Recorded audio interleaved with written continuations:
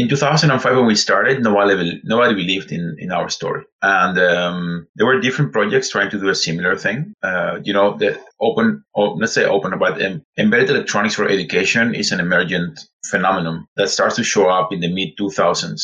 And when we showed up, we realized that people were open sourcing the IDE, but not the bootloader, or they were open sourcing the hardware design, but not the software. There were all these different models. And we realized the really radical thing was to make the whole stack open source and then try to charge for services, which is very similar to what software does in the free software movement. And we went for that, and it turned out to be working for a while pretty well. But as we grew and grew, we realized that then competition starts to show up, and then you need to compete in other terms. And we decided to compete in quality. We decided to give people high quality products and high quality software and high quality content, trying to keep the price instead of like putting down the prices and trying to compete on price, which is what other people do. And we're proving that it works, which is a very interesting situation because we keep on doing open source things, but high quality things. And that's basically competing in an entirely different proposition in terms of competition.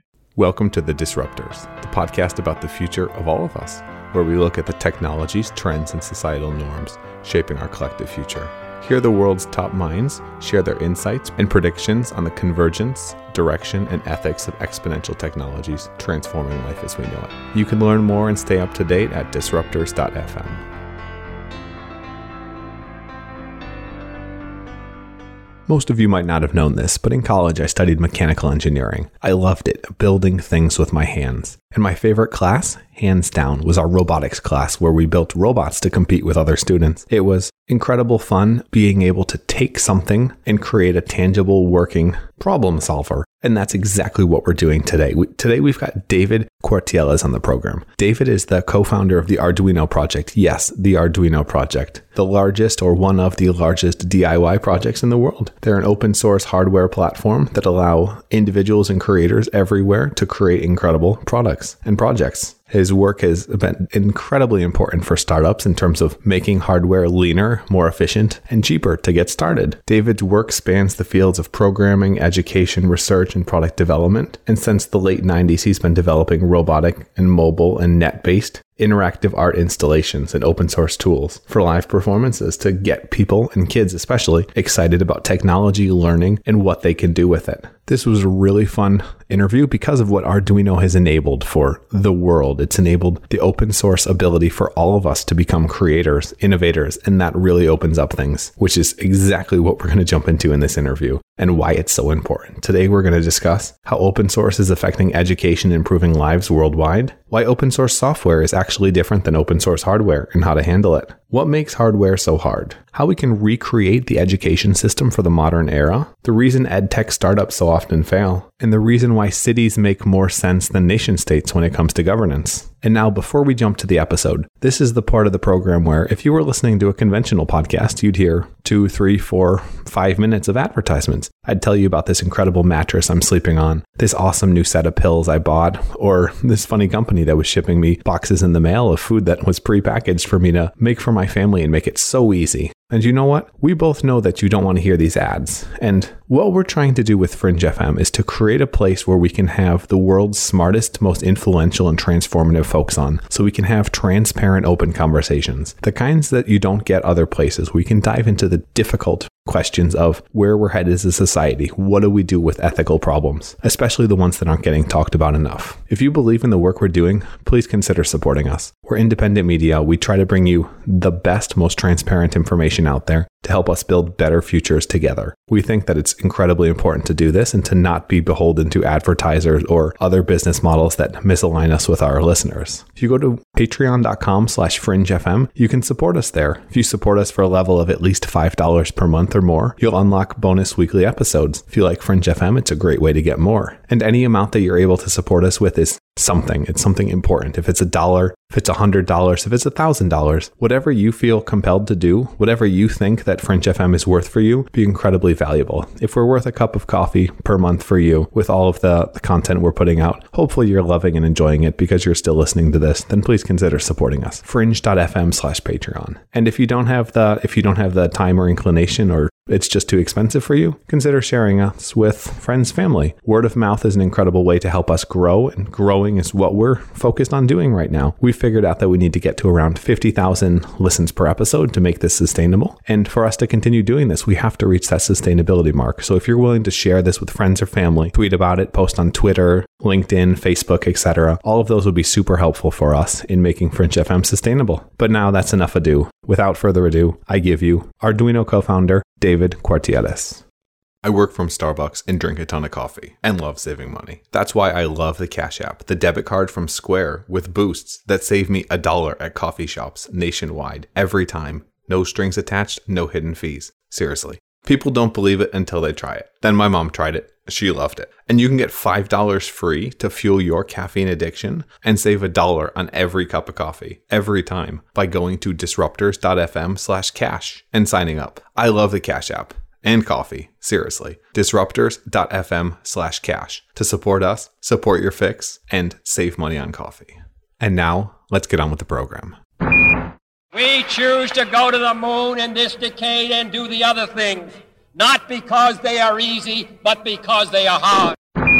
So Arduino, you've built one of, if not the most successful open source projects to date, at least especially open source hardware, and yet you're still studying, working at university, and just absolutely busy. Tell me a little bit about your background in the open source movement. So basically, I studied engineering in the first place, and then I worked as an engineer for a couple of years, and then I got the opportunity of becoming a university teacher at Malmo University. And I was 25 years old and young and unexperienced, and I thought this sounds awesome, 3 months vacation. So I moved to Sweden, and what I thought it was 3 months vacation ended up with, when you have vacation, you should think about, doing research. And in one of those research residencies, I ended up meeting my partners, Massimo, Tom, and Dave, and ended up co-founding the Arduino platform. And I guess I was instrumental in building it open source because I was very influenced by previous experiences in projects where our projects failed because we failed at finding a sustainable way to keep the thing running. But I also learned very early on that if you wanted to have something that was working fine,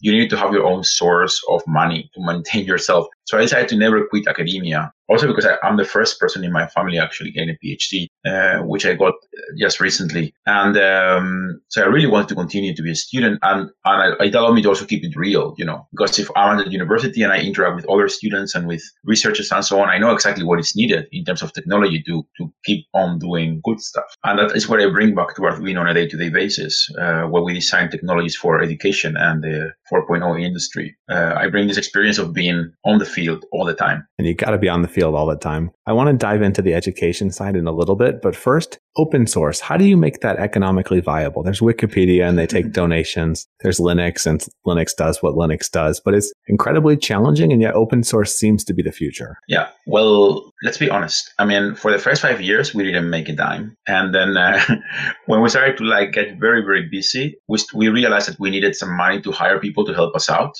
So the following 5 years, we spent most of the money we're getting paying other people and not paying ourselves. And only the last couple of years, Massimo and I decided to put a significant amount of time in making it part of our jobs. Tom and Dave decided to keep their role as advisors and so on. So when it comes to make open source, I guess you have to make sacrifices before it becomes successful. I mean, you mentioned Linux, for example. Linux right now is 85% supported by big corporations, the Linux project itself. But in the beginning, it was a lot of volunteer work being put into it. Right now, those volunteers are professional programmers being paid by Intel, Microsoft. I mean, you say it, and they're contributing to this body of work because it's meaningful for all of these companies. And for us, because we make hardware, among other things, it's a bit different because we need to maintain our own IP, and the level of engagement we get is slightly different. Also, it's hard to get to collaborate with people because at the end of the day, you need to make an economic decision on, do I put this chip here or not?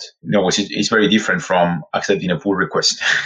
And the way we did it is having a mixed model. We have a mixed model, not in licensing, but in business, where we sell hardware, but we give the license to the design for free. We create content, but we sell it as education. We've had to figure out different vehicles for making it happen. Because to be completely honest, donations don't pay even half a developer a month at this point in our project. So why did you decide to go the open source route? Why not play the devil's advocate business style? Well, in 2005 when we started, nobody believed in our story, and there were different projects trying to do a similar thing. The let's say open, but embedded electronics for education is an emergent phenomenon that starts to show up in the mid 2000s. And when we showed up, we realized that people were open sourcing the IDE, but not the bootloader, or they were open sourcing the hardware design, but not the software. There were all these different models. And we realized the really radical thing was to make the whole stack open source and then try to charge for services, which is very similar to what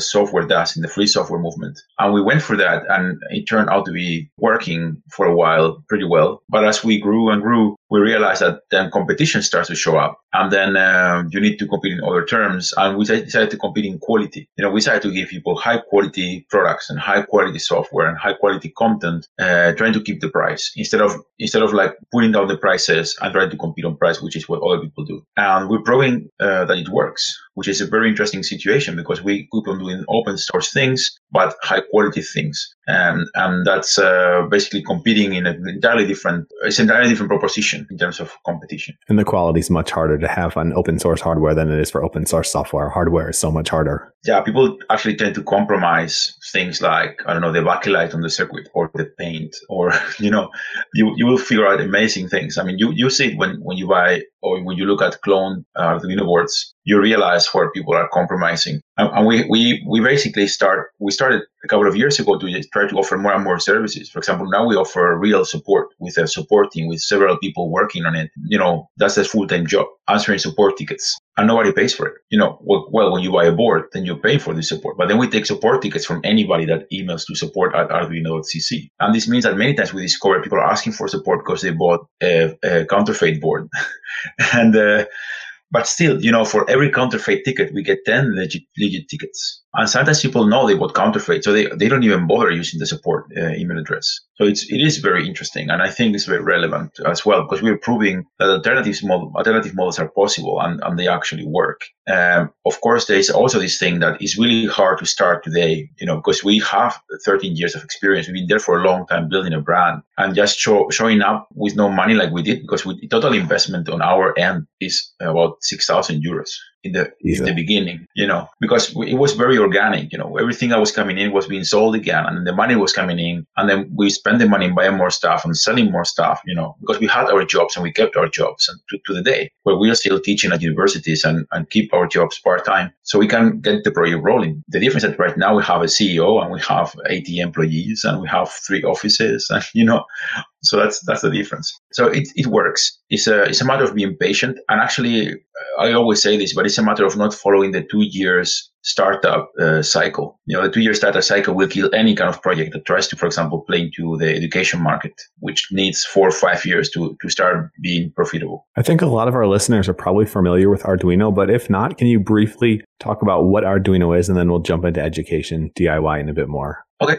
Yeah, so Arduino started as a circuit board that was trying to help designers and artists to create fully working prototypes with digital electronics, so they could build their own interfaces to computers. Let's say you wanted to make an art installation that was triggering video when the temperature was changing in the room. You needed to add an extra temperature sensor that computers didn't have access to, and then you had to run your video loops or whatever. Or you were a designer that was trying to prototype a new device, and you needed this hardware to try things out. So we thought that it was a bit undemocratic and unfair that these people didn't get access to the right or the proper prototyping tools. So the barrier was artificially high to start using these tools. So we decided to create a hardware tool that would allow people to start prototyping very quickly. What happened is that in order to create this hardware prototyping tool, we needed to make a software environment to program this hardware, because it's a digital hardware, that's a microcontroller. And then we needed to create content so people could learn about it. So we ended up making a full platform with,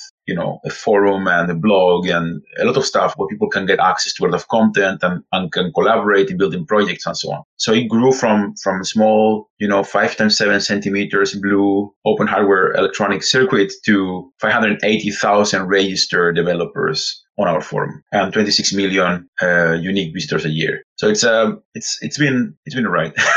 Why do you think it's taken off so much? Well, I think first thing was the mouth to mouth. We spent $0 in marketing in the first 11 years of the project. We we couldn't afford it, basically. And by giving people authorship, but by making things open source, everybody becomes a bit of an owner of this thing. And then people feel a lot more committed because they say, yeah, this is a bit mine. And I added this thing, I added this library, or I made this add-on board to it, or I made this project using this and these technologies. And, 3 months ago, I didn't know anything about programming, And suddenly these people started to talk to other people and other people. And, we have beautiful stories for example, at ITP, the School of the Arts from New York University, where Tom, one of the partners and founders, works. They put down a wall because, and they made the lab bigger because they have this lab behind a wall where they had 4 computers with a software license to program microcontrollers.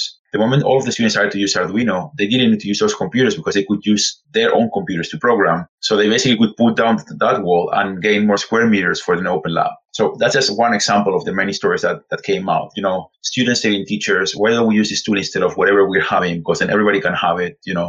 Students in underprivileged areas that could get access to technology through derivative boards because maybe they couldn't afford ours, but they could afford somebody else's. And in that way, they could get access to, better education and eventually make their own jobs later on. So it took off to the mouth, basically. And nowadays, we play in a different league, I have to say. We have been collaborating with all of the big companies. We've been collaborating with Microsoft, Intel, Samsung. More or less, every company that makes a proof of concept microcontroller board, they give it the shape of the original Arduino boards. Just recently, Sony launched this new platform for prototyping sound-based applications. And it's shaped like the original Arduino board, for example. So it became a de facto standard for people to prototype and build things. And that makes it very interesting and appealing because then all people see it and then they also get engaged and they also want to use it. Yeah, it brought the cost down an order of magnitude, at least for startups. Hardware was always hard and expensive, but now you can prototype much faster with Arduino and other open source type technologies. Yeah, and I think that's actually a repetition of the story. Do you know the history of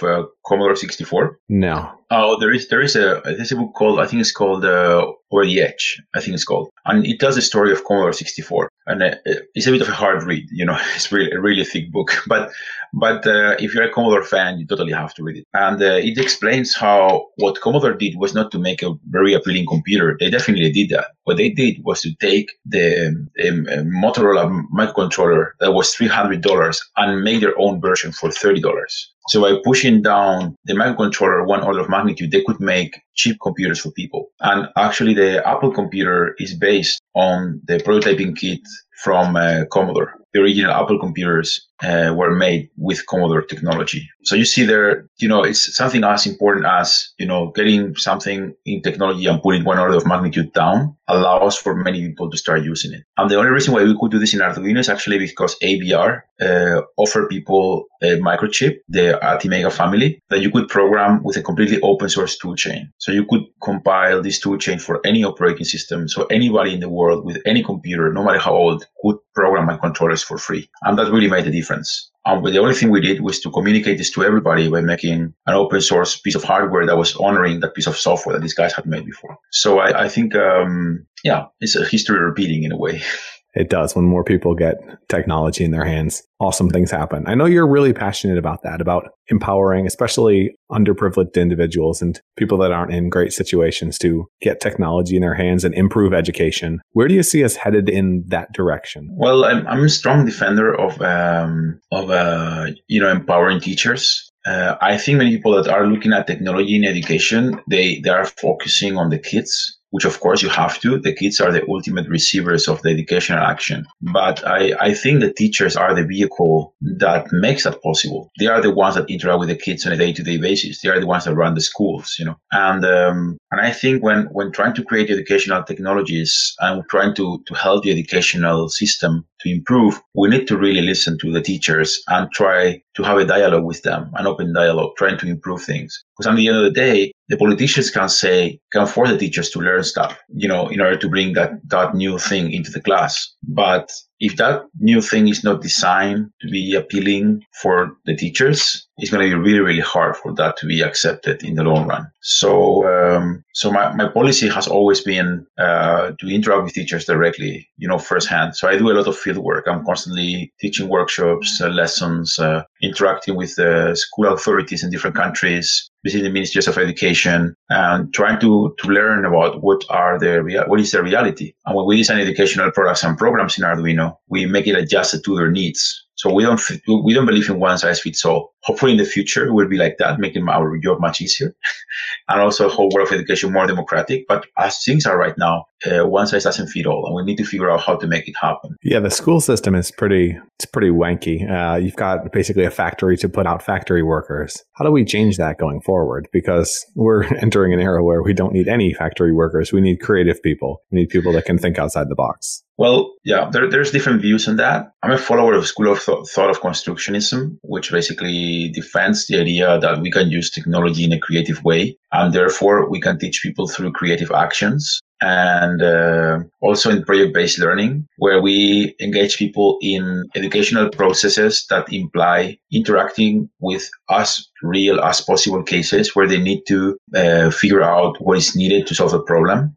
For example, you will start a class and you will tell the students, okay, you're going to build a project to solve this or that problem. And then the kids have to make research and figure out which are the tools they need and whether they need to build a prototype or they need to learn electronics to build a prototype or things like that, right? So I'm a strong believer that kind of system works. And so we try to support it. But at the same time, I also know that this is just a temporary solution because, ideally in the future, we will have all the tools that are needed to be able of teaching people, with technology in a much better way. And I think, as I said, that the complex thing really is the pedagogical aspects behind things. So how you design interesting educational interactions with technology so that people can engage in creative processes. And there is a lot of tools that are, working in that way recently. Like the last 5 to 10 years, I think there's been a big change. The problem is dissemination. How you get these things to reach everybody, how you get things translated to multiple languages, how you can engage governments,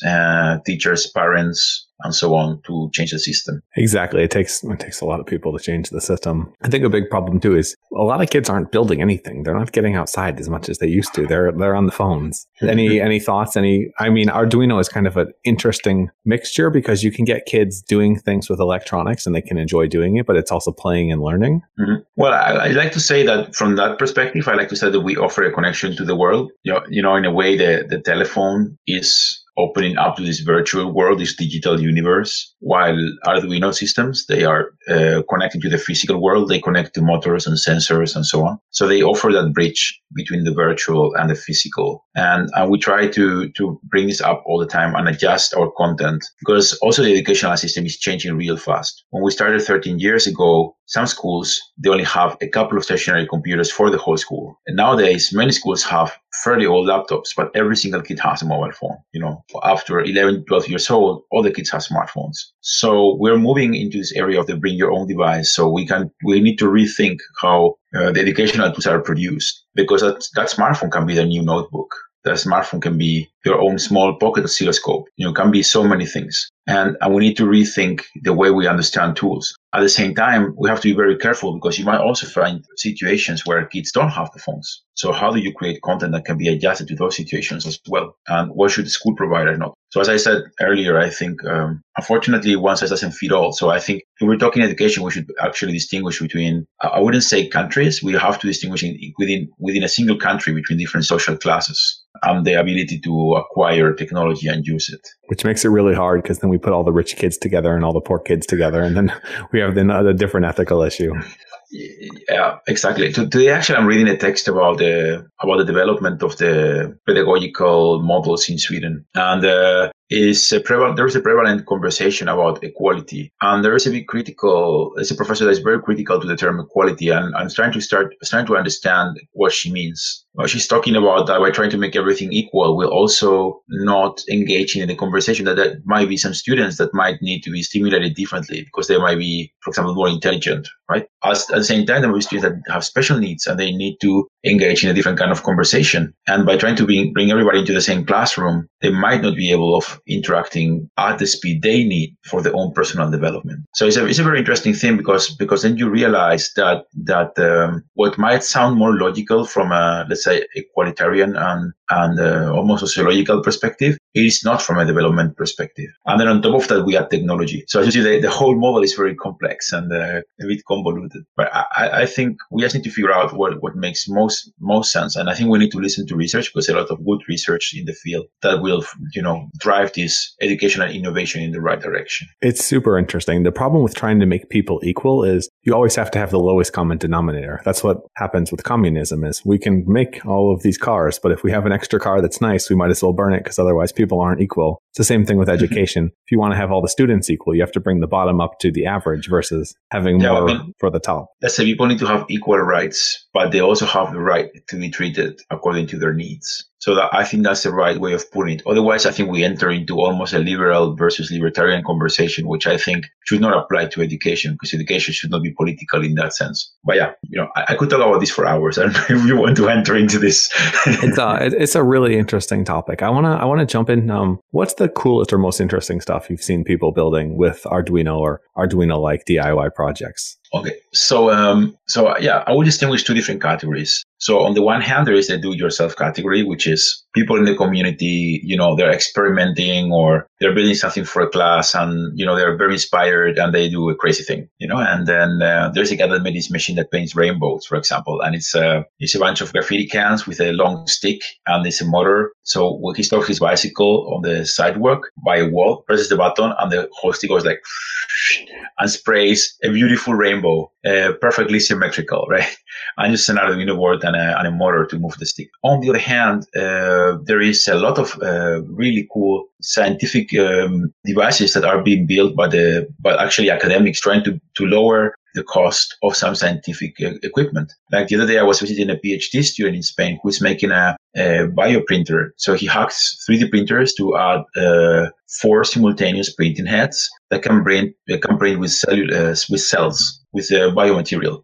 So he can make amazing synthetic skin experiments, at super speed. And he cut down the price from $100,000 to $3,000. So that's the level of what open source and Arduino can provide right now, and the community, obviously. On the other hand, if you look at corporations, I've seen very interesting things. Like there is this American company called NanoSatisfy that I always talk about, actually, because they made this project called ArduSat. And it's a satellite that's orbiting the Earth and has the equivalent to 8 Arduino Unos on board. So they have this educational kit so that you can, in your class, try some experiments of science experiments. And then you have a time slot on the satellite. So you can replicate the experiment on the satellite. And then you can, see the results and compare how is to make this experiment with gravity and without gravity and so on. So there is really amazing things. Well, it's ridiculous when you combine the Arduino type technology with just the advancements we've had in smartphones. All of this tech now costs essentially nothing, and it's a supercomputer. So people are putting up satellites for 1/100th of the cost. You see a whole new space renaissance happening. What areas are you most excited about? Oof.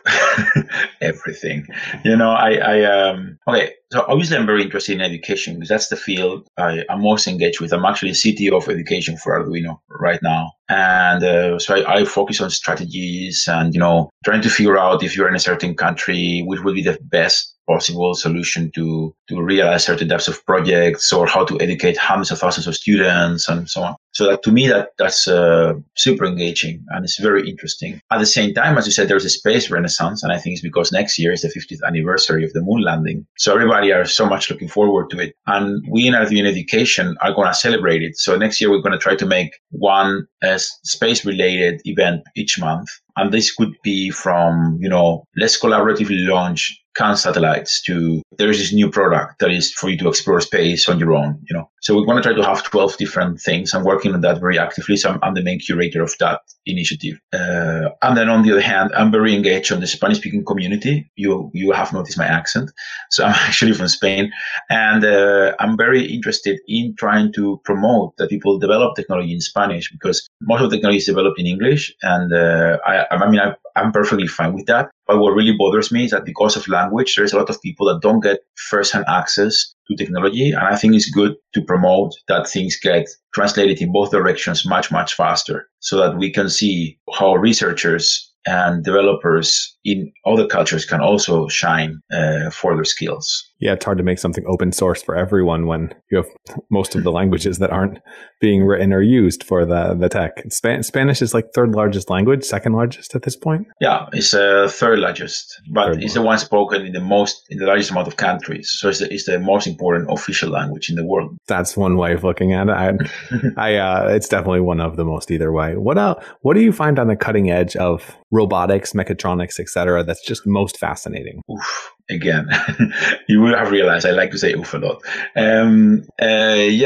Well, in robotics, I think one thing that I find very interesting right now is the whole discussion about ethics APIs. So it's not so much about that things can move. Things can move. That's no problem. But now we're talking about the intelligence we embed into technology and how we have to build something that can bring common sense to the actual device. We humans, we have the law as a way to regulate what we do on a day-to-day basis. And then we have ethics as a way to anticipate when things are not regulated. So we apply common sense until a law comes in and says, okay, from now on, you are not allowed to do this, right? So we need to bring this into robotics, and there's big conversations about it. I mean, the classic discussion is the automatic driving car that has to decide whether kills the dog or kills the kid, But then again, if you think about the same conversation in a different culture, maybe the kid has less priority. For example, let's not take a dog, let's take a cow, and we automatically, will be understanding the discourse here. But then the question to me is, how can you implement these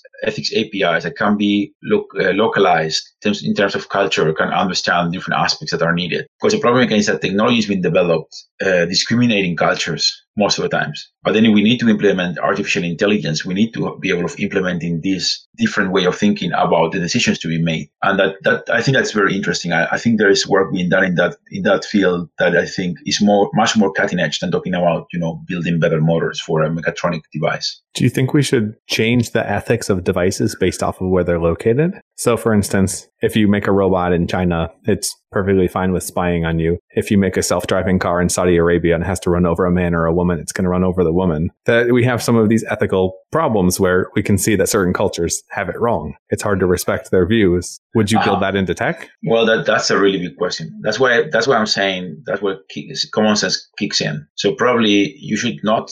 I mean, if you have an ethical issue with developing something, you should probably then not be engaged in that development. No, I don't mean necessarily not to develop it, but I mean, like, let's say we develop autonomous vehicles. But this is the thing. There is countries that develop weapons and sell them to other countries. So as a developer, my question is always, would you as a person be engaged in the development of those weapons?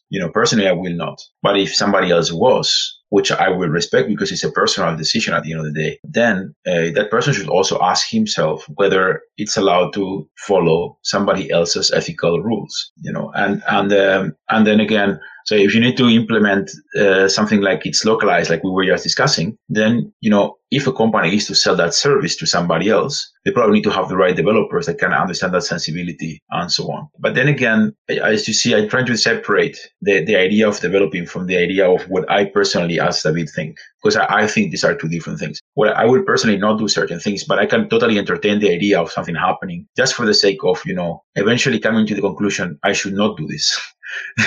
So when the question comes, I can know in advance I should not get engaged into this. So many technologists don't do that, though. They don't think about the consequences. They just run with it. How do we change that? I think a lot of people don't think about it because I think it's super exciting to say, I'm going to make a compression that's going to be 10% more efficient, and that's an amazing technical challenge. But then you don't really think which is the guy paying you or who you are making it for or what it's going to be used for, right? And that's, again, something you need to consider, I think. We could enter into the endless conversation of whistleblowers, right? It's like the new technological activism, where it's really hard to stop it. Sometimes the only way of stopping it is to speak aloud and bring it up, And we've seen some whistleblowers that ended up burning their hands. You have Assange and you have Snowden and so on. I can't remember now the name of the guy that was the whistleblower for Cambridge Analytica, right? Who ended up perfectly fine, because I shouldn't say this because I don't have the full story, but Cambridge Analytica ended up being proven wrong. So maybe when you work for the private sector instead of the public sector, like Snowden was doing, for example, it's a bit easier to become the whistleblower. That's because in the public sector they just make it illegal and treason. It's not actually different. They just get to write the rules. Yeah, and in the private sector you have NDAs. No, so it's like so they can sue you for transgressing the NDA, and then you have to try in court to appeal to common sense and say, hey guys, but these guys were breaking the law, and so the other day, just going very reflective about this. The other day, on the Spanish government, in the Spanish Parliament, the head of cybersecurity was making a deposition, and he said that the largest threat to cybersecurity nowadays is not nation states, it's large corporations. I mean, it's something that we know, but hearing this from the head of cybersecurity of a country, I think says a lot, right?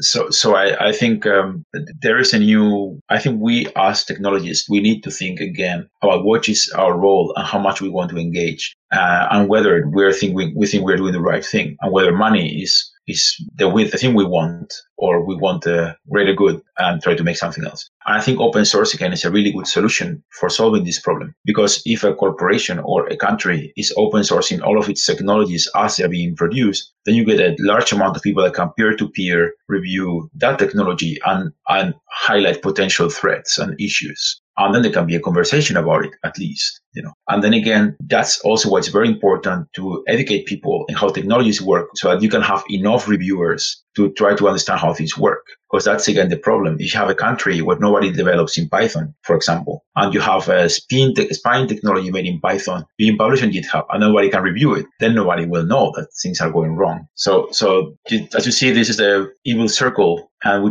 have to try to break it in a way or another. And personally, I've chosen the role of education and trying to, educate people so they can get more aware of things, so they can learn more about technology and digital technology, and they can be participating in these situations where they need to have a say about how technology works and it should be developed further. What technologies are you most worried about? Microwave ovens, bicycles. So European. Imagine bicycles exploding and.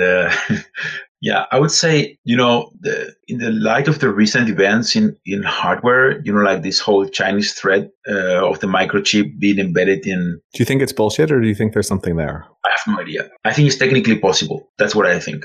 I think it's technically possible because right now, every single digital device has a bootloader, and you could force that bootloader to load by an I2C interaction. And that very tiny chip that they were showing in the pictures would actually interact through an I2C signal. So we actually had an internal conversation inside the Arduino development team, and everybody agreed, yeah, this is perfectly possible. Whether it's true or not, we should have this chip in our hands and test it. But the idea that it's possible is there. But you don't need to go to China to see this. Look at Intel having their operating system running, in the underlying, in the background of the chips. So they could trigger events and send analytics and do whatever they wanted. And this is a really large corporation, So this is one of the examples where open source will have very quickly shown that something was going on. How do you think about IBM buying Red Hat?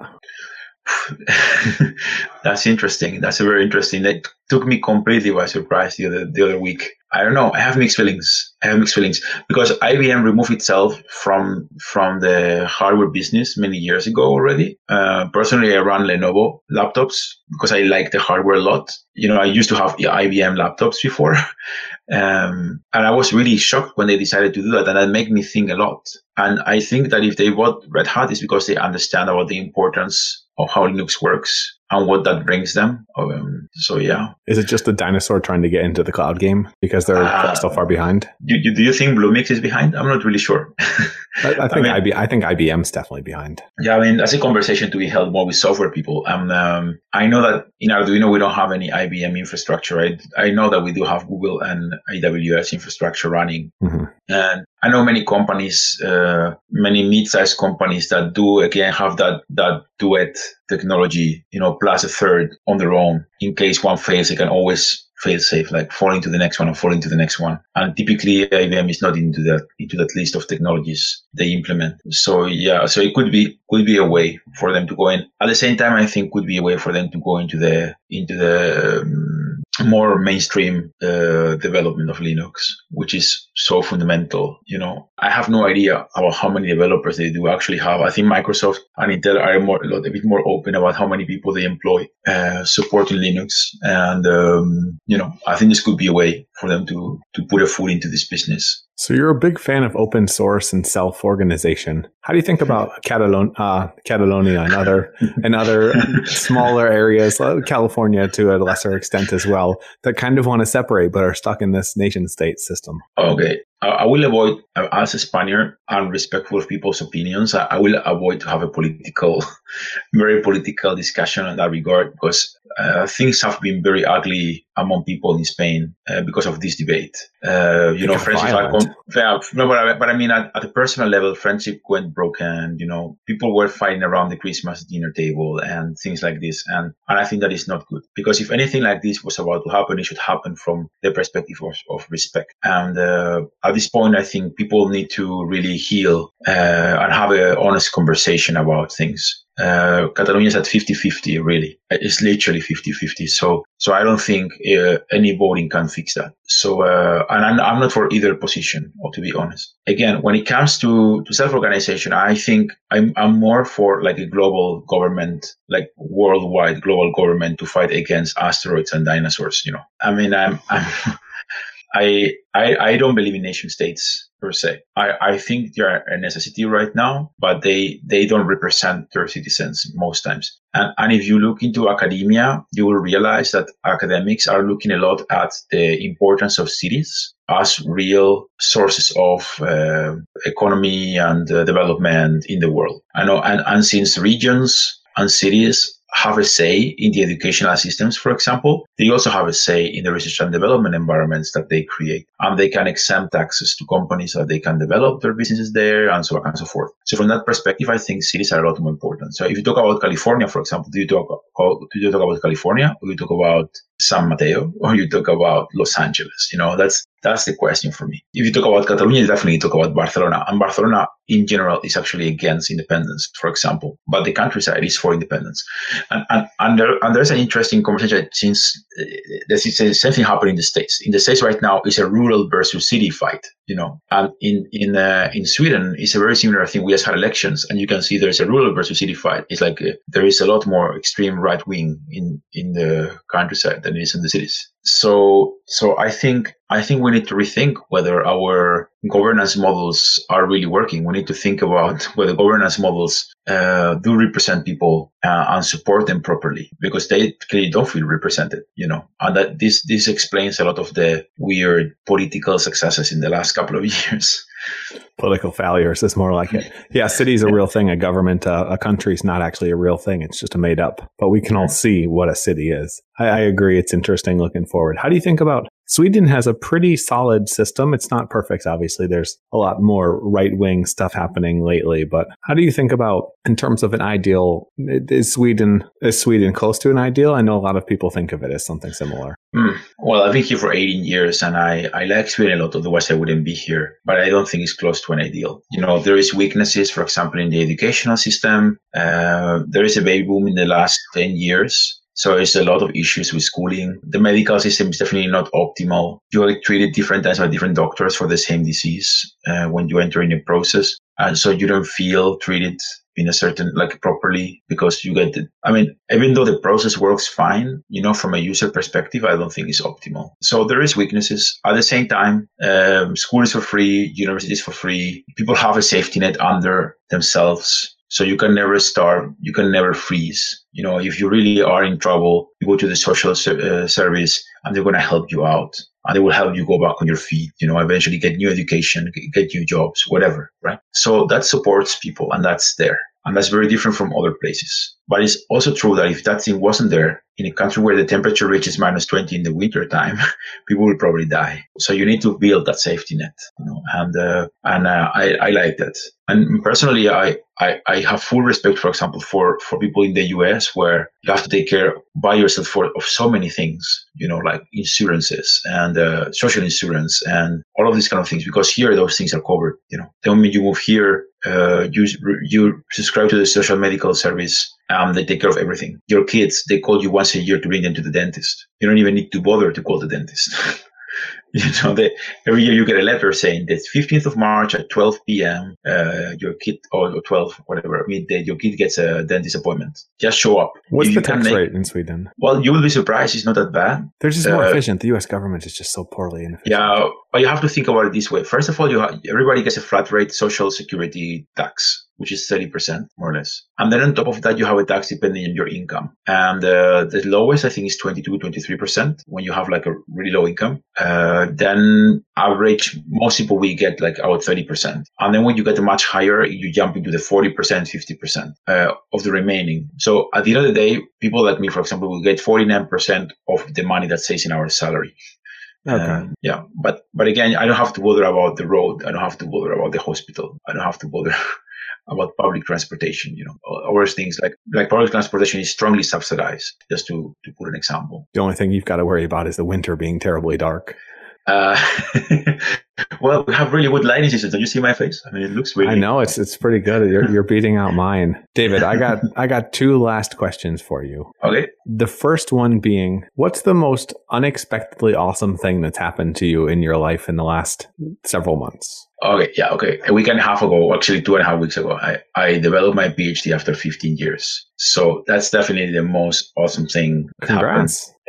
Thank you. A lot of things came on the way. I had a kid. We built Arduino together. I traveled the whole world. We built 5 companies. So it was kind of hard to finish, but I still did it because to me it was something I had to do for myself and for my parents because they pushed me into academia many years ago, and I kind of owe them, the honor of having a PhD in the family. So yeah, so that's the most awesome thing. And my parents were here to see that. That was really cool. That's quite cool. And the last and most important question, if you had one thing to leave people with, a quote, a call to action, it can be anything, what would it be and why? Well, since I've been talking about empowerment, I think I would say if you really want to get something done and you see that nobody else has done it, learn whatever it takes in order to make it yourself, because then you would probably be helping yourself and a lot of other people as well. And that's the wrap up, guys. There's nothing better. Learn it, do it, live it. David, this has been so much fun. Thanks for coming on. Where's the best place for people to learn more about you, what you do, and say hey? Well, if they want to learn about me and in let's say my Arduino life, they just should go to arduino.cc. In our website, there is blogs and links to our live casts. I make a weekly live cast for absolute beginners in technology just to inspire them every Tuesday at 7 p.m. CET. If they want to know about WT Academic, I can recommend you go to Malmo University Press and find the free PDF for my doctoral thesis, which is extremely boring and will help you sleep in sleepless nights. Perfect. Like those summers that are full of way too much sunshine. And guys, if you're listening to this, don't go buy your kid some stupid toy. Don't go buy them video games. Buy them something that they actually learn and it can experience something awesome. Arduino is very cool. I love what you guys are doing. I love empowering education and making kids and people more awesome. So thanks for doing it. Yeah. Thank you very much. Sweet. Cheers, guys. Talk to you again soon.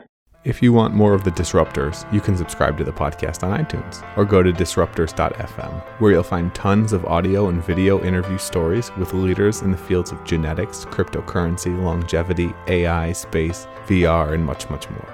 You can also follow me on Twitter at MattWardIO. If you enjoyed the show, please leave a quick review on iTunes at disruptors.fm/iTunes to help more people discover the podcast and help us make a bigger impact.